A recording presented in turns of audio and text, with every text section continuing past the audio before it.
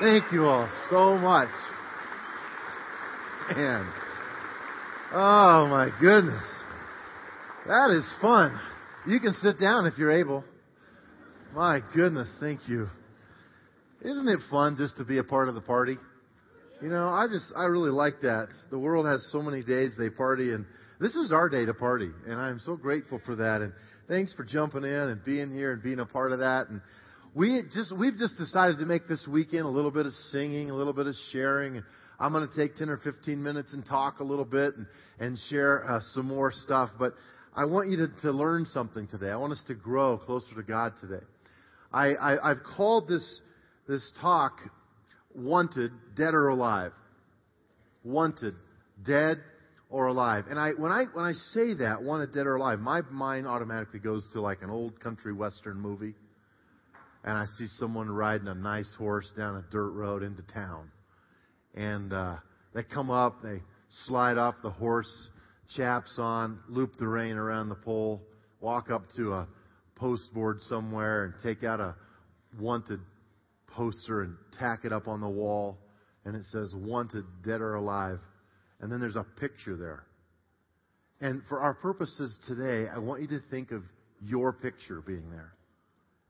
Because in a sense, Jesus is a great bounty hunter, but he reverses the roles. He knew that we were already dead, and he's coming to give us life. You see, the truth is, the reality is that he's pursuing you today. Say, wait. God, Jesus, the Son of God, is actually pursuing me? Yes, he's after you. He wants you. He wants to know you, and he wants you to know him. He came to this earth to find you. And he died on a cross to pay for you. And he rose from the dead to set you free. Very few people know what it's like to live in that freedom. What is the resurrection? We celebrate it. We sing about it. Songs have been written about it. But what really is it? I've asked our wonderful Pastor Brent Cunningham to join me for a few minutes up here. Pastor Brent, if you could come up here. Pastor Brent leads our Equip classes, our adult education. He's a really smart guy. We sort of call him our walking encyclopedia around here. And how many of you know Pastor Brent? Yeah, good guy. And lots of good stuff. Great mind, but also a good sense of humor, which is refreshing. But I asked Pastor Brent to actually write a theological perspective of what the resurrection is. So, from a theological perspective, there are many perspectives. From a theological one, this is what he's come to tell us. Thank you, Pastor. I'm really excited to try to communicate something that I think we can understand really simply. I think it's something that'll probably be the highlight of your weekend. I have a feeling. And I'm totally Some of you serious. don't know him, but you'll get used to him. But I think it's something that we can communicate to our kids and try to, you don't have to get the exact words down, but try to kind of get the gist of it, maybe communicate with your kids tonight. You know, when we think about the resurrection of Jesus, the referent of it is this historically orthodox supposition that it's not the non-bodily post-mortem existence of Jesus, as some have asserted, but rather the reunion of both the corporeal and incorporeal Christ. Of primary note, the resurrection is of eschatological import to our consideration of Christology. Let me explain. An event of this nature offers substantial vindication of Jesus' radically self-promoting claims to be understood as none other than the one in whom the hypostatic union of dual natures is instantiated, connoting his cosmic lordship. Just wait for the amens till the end here. Further, having solid epistemic warrant and grounding for adherence, one can view the resurrection as the antecedent cause for a fervent expectation of an eschatological general resurrection into a realized new creation. And all who were touched deeply by that statement said, Amen. Amen. Let's say thanks to Pastor Brent. Yeah.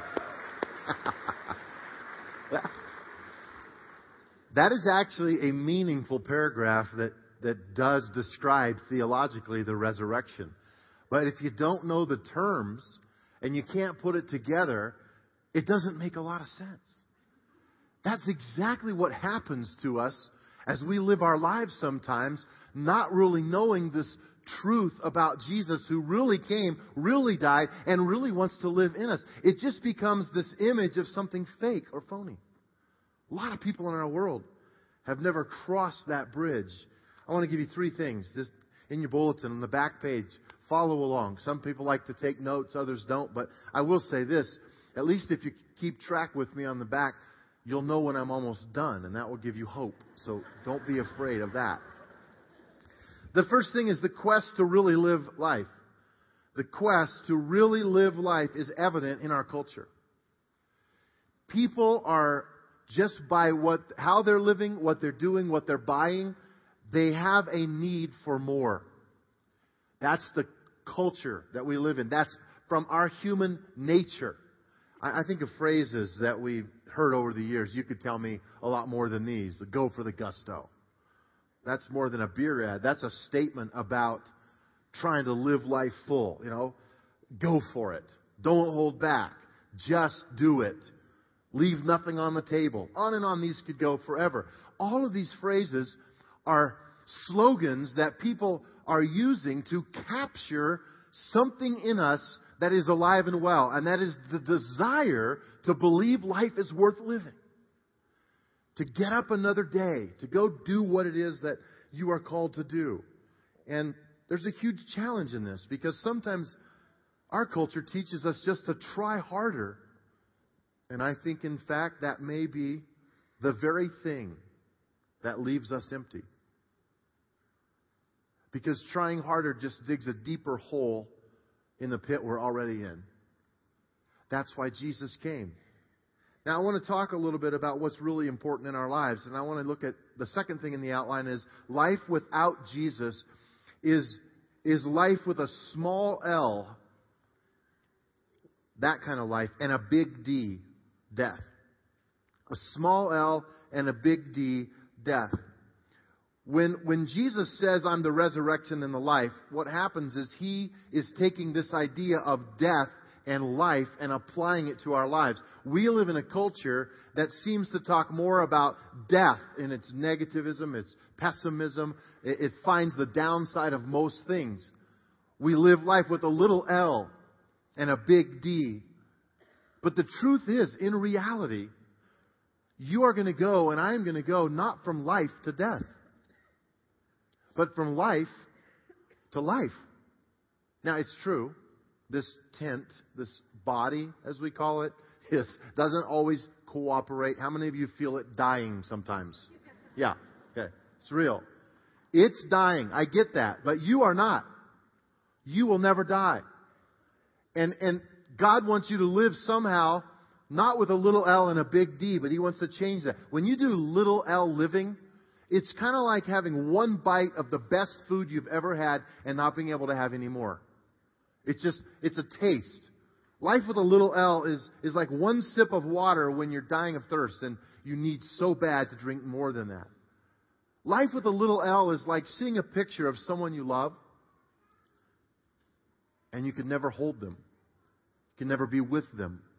It's not fulfilling. It leaves you more empty at times. That's life with a little L. That's the kind of life that so many people live in our culture today. It's like being on a long flight, and I don't fly that much, but I've been on a couple long flights, 12, 14 hours long. How many of you have been on one of those flights? And those torture seats were not made for tall people, right? I've had a few times when I'm just sitting in that chair and I'm thinking to myself, my body is craving to just lay down. It needs to lay down. I can't sit. It's 4 a.m. I'm just stuck here. And you look at that tiny little aisle and you just want to roll off your chair and lay in the aisle. That's little life living. That's what happens to so many people when they don't know the truth about who God is and why Jesus came to this earth. It's more than a religious expression. The third thing is life with Jesus is life with a big L and a small d. What Jesus does is He comes and He switches this. He says, you know what? You don't have to focus anymore on the big D. Now you can have life with a big L and you can truly live on full. When He says, I'm the resurrection and the life, anyone who believes in Me, even after dying, everyone who lives in Me and believes in Me will never ever die. When I think of that concept, Jesus is saying, okay guys, now that I've come, you can do life with a big L. In John 10:10, He said this, the thief's purpose is to steal, to kill, and to destroy. My purpose, notice this phrase, my purpose is to give them a rich and satisfying life. How many of you want that? That's what we're here for. That's what we believe in. That's what Jesus came to do. I've asked Pastor Reza to help me, and he's going to come up here, and we're going to talk for a minute about Beach Reach and what happened there. Beach Reach is a trip that a lot of the young adults of our church and others join them to go down to Padre Island for spring break, and it's probably a pretty rowdy time. It is very rowdy. Well, we go not just to party, because we don't jump in the party, but we go to help those people who are partiers. Yeah. Tell us a little bit about that and how. And keep in mind, as he's telling you these stories, what's it mean to go from little L living to big L living? Jesus wants us to have real life. Yeah. Well, for the last 6 years, Timberline Church has sent young adults down to South Padre Island, Texas. And South Padre, Texas is a place where in the month of March, over 200,000 college students converge on this tiny little island. How many of you, that's why you don't go during that time? Yeah, okay. And they come and they're, and the week that we go is actually called Texas Week, where all the Texas schools have spring break and Colorado schools have the same spring break. So we go down there, and there's anywhere from 50 to 70,000 college students down there involved in all these different things, living life in their mind to the fullest. And really, we get to build relationships with them and build friendship with them.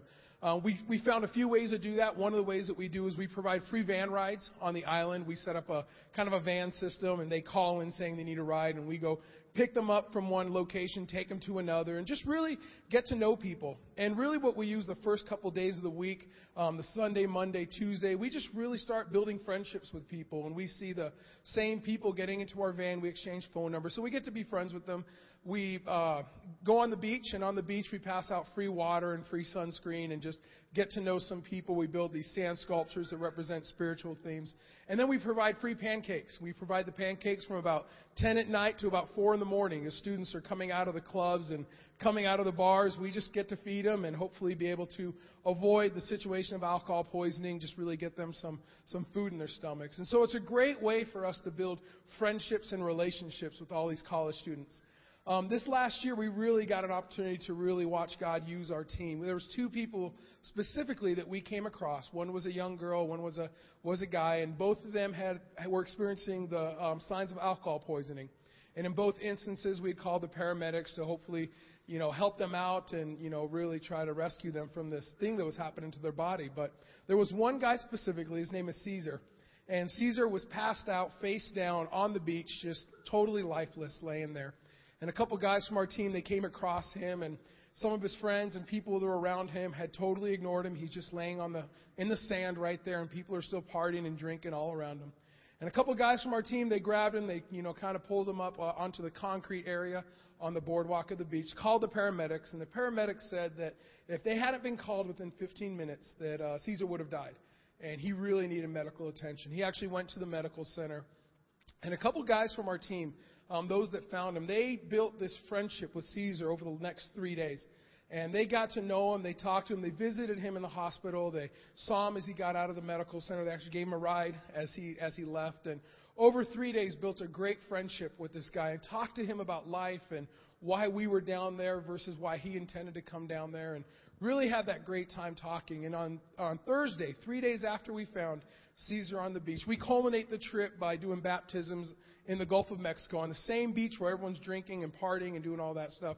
We celebrate this new life for the people that have given their hearts over to Christ over the week. And so Caesar, as he was on that same beach as he was dying 3 days before, was actually baptized in the water on that same exact beach. Yeah, that's awesome. And amen. Yeah, that was great.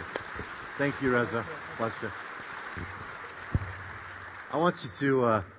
This is footage from their actual trip, and we've put it together. I want you to take a look at it. Just a couple minutes here.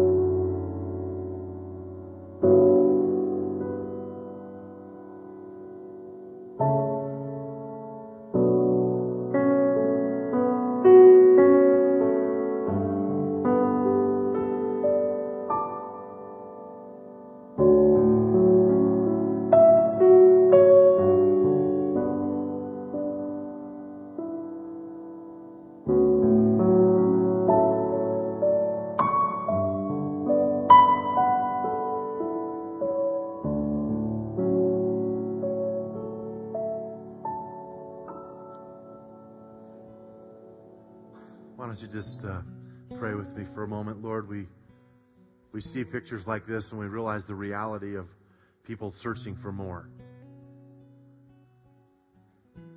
Wanting to step out of reality just for a day or a week. Because little L living can't satisfy.